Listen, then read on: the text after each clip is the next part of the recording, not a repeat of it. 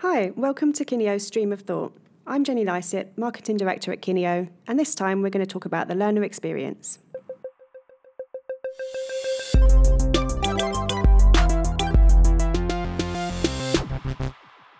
Today I'm joined by Rory Lawson, Account Director. Liz Smith, Lead Solutions Designer. James Corey-Wright, Head of Learning Design. So the starting point of today's conversation is the launch of our latest Learning Insights report. We're going to have a look at the themes and what it means for us in L&D. A massive theme that came out of this year's report was personalisation and power to the learner. So we're going to have a look at what that means in several areas. What does it mean for the learner experience? How do we deal with that in L&D? What does that mean for how people learn from each other? And do our platforms and systems have the ability to cope with what we need to deliver? What do we think about those themes this year? I think the insights that came through this year were great.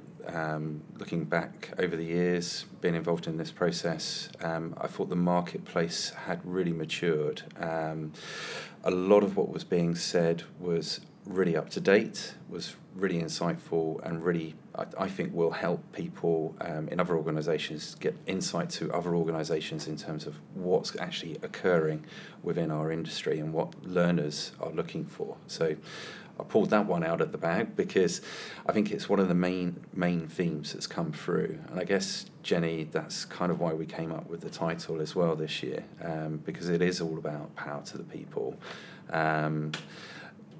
Learners are really kind of saying what they want and are starting to demand what they want from their L&D teams and from their learning experience at work. And I think all of the themes kind of support that. So I think it was really nice just to see kind of things like personalised learning coming through as a key expression. And I think we've seen that externally as well. And what others are saying is that personalised learning journeys and portals that help them or learning experiences that help them meet their aspirations on their career journey is really what people are saying out there in the marketplace. And that's coming through the L&D teams as they're listening more to their end audience. Yeah, I think it's a big tie-up between everything, kind of people listening more to the trends that are going on in the industry and being more aware of the different advances in the technology and what's increasing, but also listening more to their learners and recognising that people have that familiarity now from going online, using the web, and bringing that into learning as well, recognising what those expectations are and trying to meet them in a learning environment as well. Yes, I wonder, it's quite a challenge though, isn't it, getting close to the end users, because they've become very remote over the years. I wonder if we know what people said they were doing about it to get closer to their users. Yeah, that was one of the interesting things for me from this year's report. We asked the people who took part to say what did they need to be able to fulfil their learning goals for the coming year, and only 57% said they needed information from the learners. And for me, that's just not enough. How do the other 43% know what it is that they need to deliver if they're not actually asking the learners in the first place? Yeah, from speaking to clients, I think it's one of those challenging areas is actually to get to the front line. How do they do it? How do they make time for those people to actually step forward and say what they need, how they want it, and all the rest of it? So I think we have a role from a supply base to coach them in the art of possible around this. So, what type of techniques are there that we use when we're interviewing our clients for learning needs and, aspirations around learning design and so on. So I think there are some very simple things that we could impart to our clients in terms of helping them do that. Yeah, I think that's all part of the design thinking and UX sort of agenda that we're sort of pursuing more vigorously this year. Absolutely. It's all the manifestation of that. It's about trying to get close to the end user, but that actually means talking to them, having conversations with them. But crucially, Rory, you're right, it's access to them. And most projects don't I think there's a perception there's not enough time or there isn't the opportunity to talk to those end users, and it's a luxury, but actually it isn't. It's the opposite. It's a necessity. Yeah, and I wonder if it could be done at an earlier stage, because one of the other themes that came up in the report was about being a consultant for your internal client, and people definitely saw the worth in that from looking upwards, I think, to senior stakeholders and teams higher up in the business, getting them engaged early on. But there wasn't so much of that looking out at the learners and getting them engaged in that process as well. So I wonder if that, being a consultant is also for your learners as well as for your stakeholders, and kind of encouraging that message with our clients as well. So there are some very strong themes coming through in the marketplace, and what I was picking out of the report was people have this notion of what an agile L&D is. So I think it's about trying to define that from a perspective of what are all the different components that an agile L&D team does or will do going forward. What type of services will it employ? What type of platforms will it have? How does it deliver a more responsive service to learners? So when we look at thinking about getting in touch with learners, there are some very agile things that you can do around that space, whether it's interviews, surveys, group discussions, working groups, working lunches, to kind of delve into what their needs are around a given topic. I think it's thinking about that and arming people with the right tools to be able to interview and assess needs within the business. Definitely, and it's about using the platform and the e-learning to feed that information back. And we've talked to people about how they use last year's cohort to kind of reassess the learning and see what's going to happen in the next year. And I think we can collect more of that data through the platforms and through the systems, from people completing a quick survey when they finish the course. There's methods of doing that which can be incorporated, which aren't just about proving their learning in that particular subject, but will help improvements for the future and for future peer groups as well. And from our point of view, that constitutes data-driven design. So it should drive the designs that we do. There's so much data out there, but actually not really looking at it and using it to shape the learning experience. There's the data that you gather from the actual courses being put out there. It can be really granular, but then also there's loads of stuff. For people, what do people search for? So we're drifting into that area about when you're talking about end users and personalisation. End users can drive their own personalised learning in some cases, depending on how much power or how empowered they feel that they are within the context of the workplace. Yeah, and it's also about time spent, isn't it? So it's how much time they might spend looking at particular different media types, maybe. If they spend more time looking at video than they do with interactions on a screen, that's an indication that, that video is engaging them, and that can be a positive thing to put more of in the future. And by the same token, when do they drop out? Yeah, exactly. Yeah. So if that's the case, and we want our learners to be, we're talking about self-directed learning, we want to be able to personalise and give some sort of power back to the learner so they're in the driving seat. So we need to make sure that our infrastructure is set up for that. And you kind of touched on it there. What do people search for? If they search for something, can they find it? If they find it, is it in the right format for them?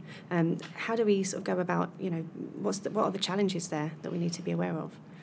So in one of the interviews I conducted as part of the Insights piece, there was a phrase that came out within one of the audience profiles, which was that technology has changed what they do, and they've become very impatient.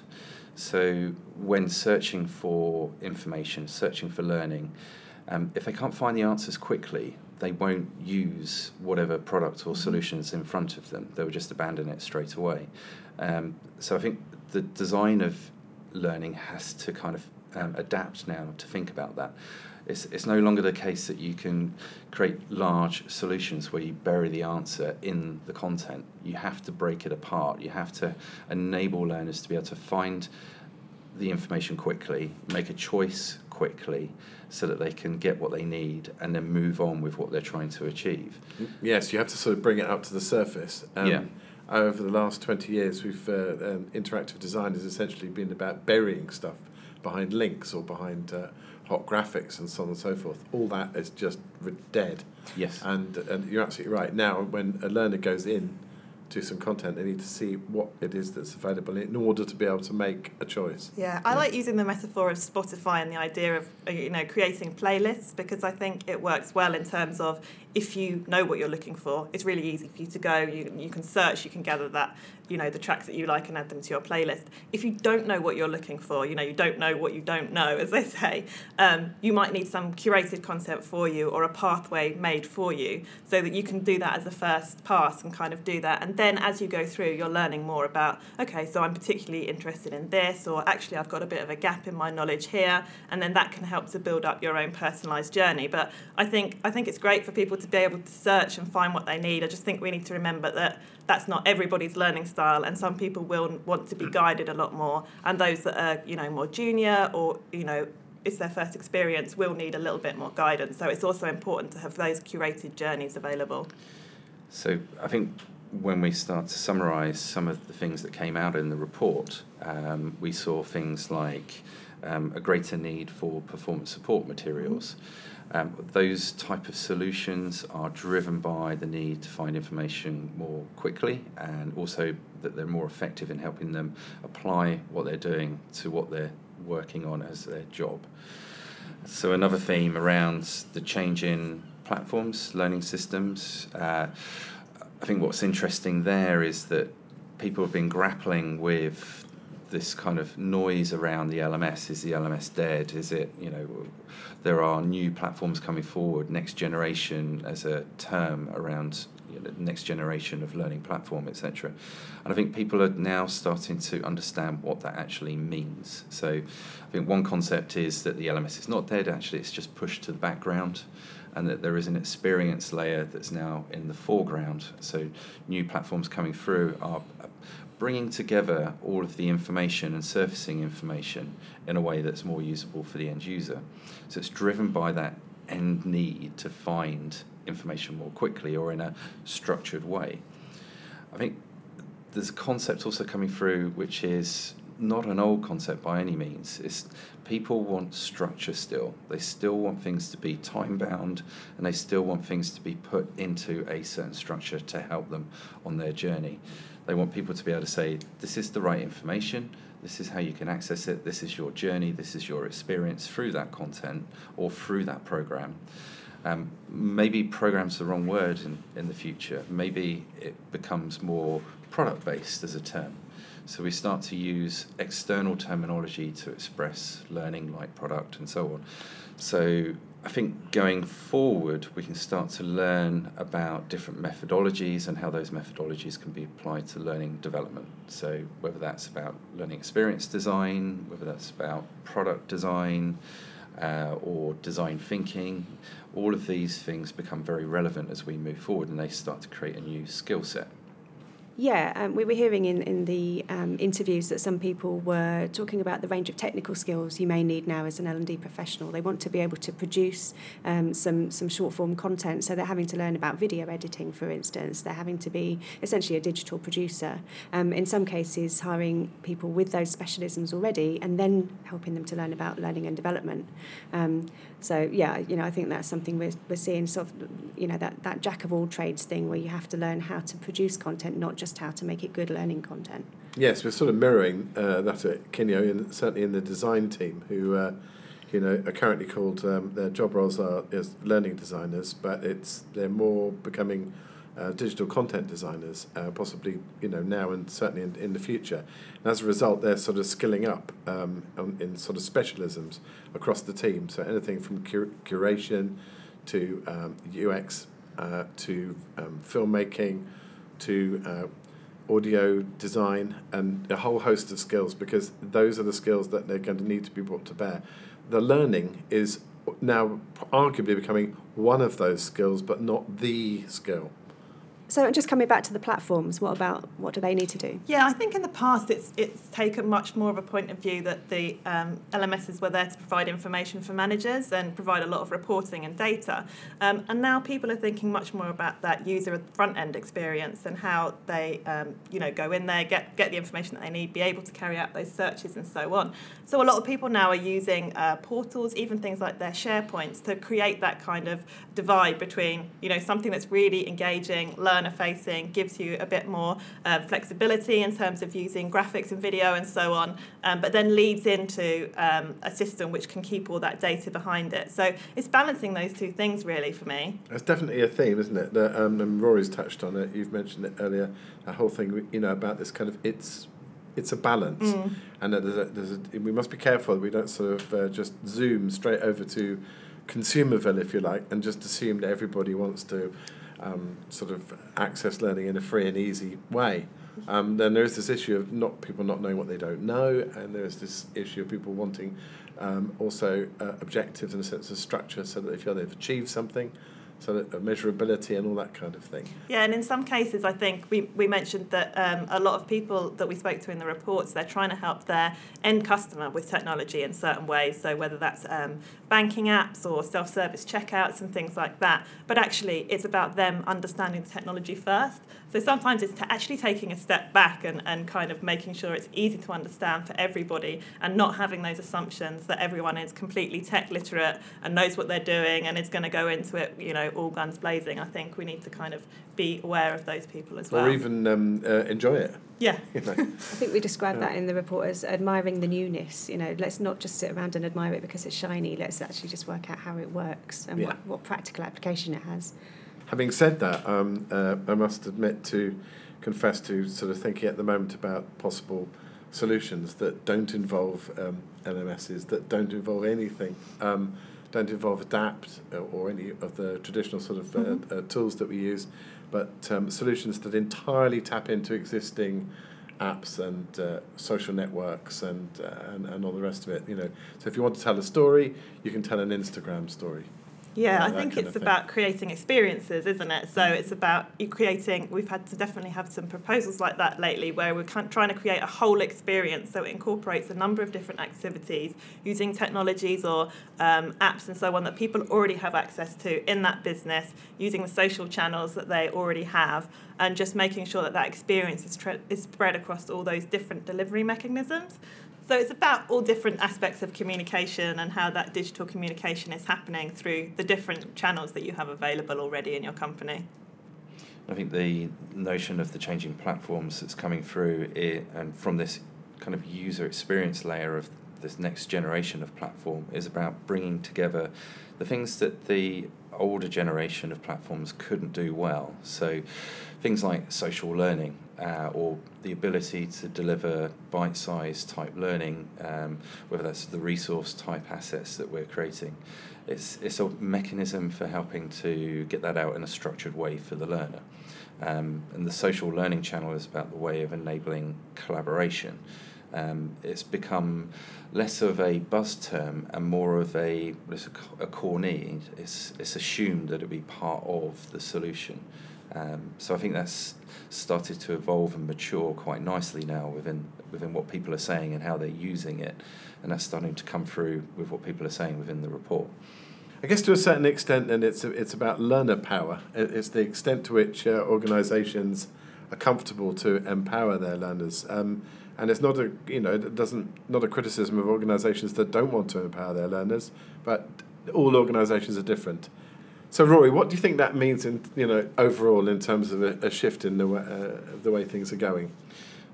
My view would be there is a clear shift in how we meet the needs of learners. One is to recognise and empower the learner in terms of understanding what they really want and understanding what true user-centred design actually means. And I think that brings about a really exciting period of change within the marketplace. It's a really exciting time to be involved in that journey. People are really starting to recognise how they can start to empower the learner. It's exciting because the change is starting to come through. We've seen a lot of noise in the past about all these different approaches to design, whether it's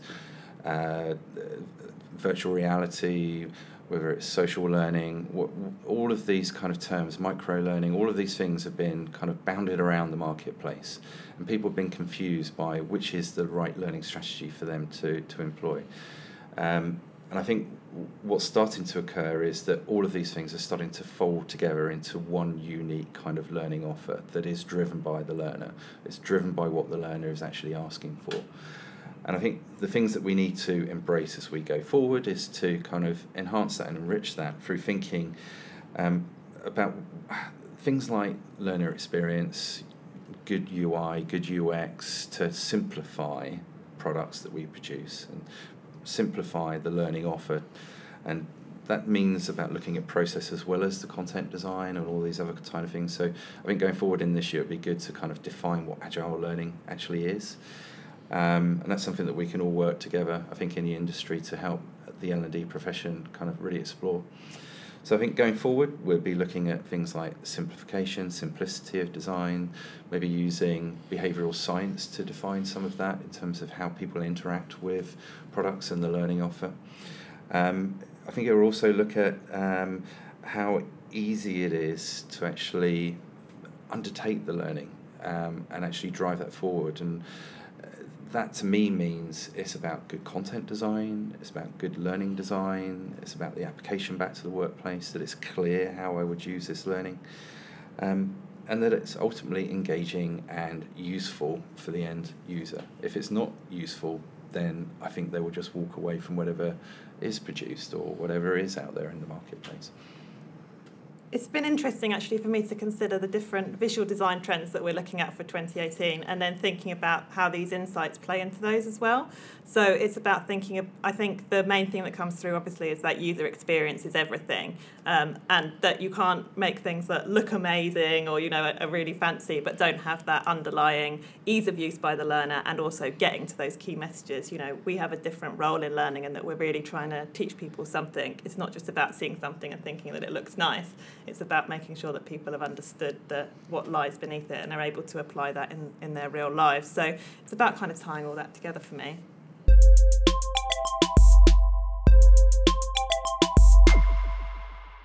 If you'd like to carry on the conversation with us, you can find us on Twitter @Kineo. If you'd like to read the whole of the Learning Insights report, you'll find it at kineo.com.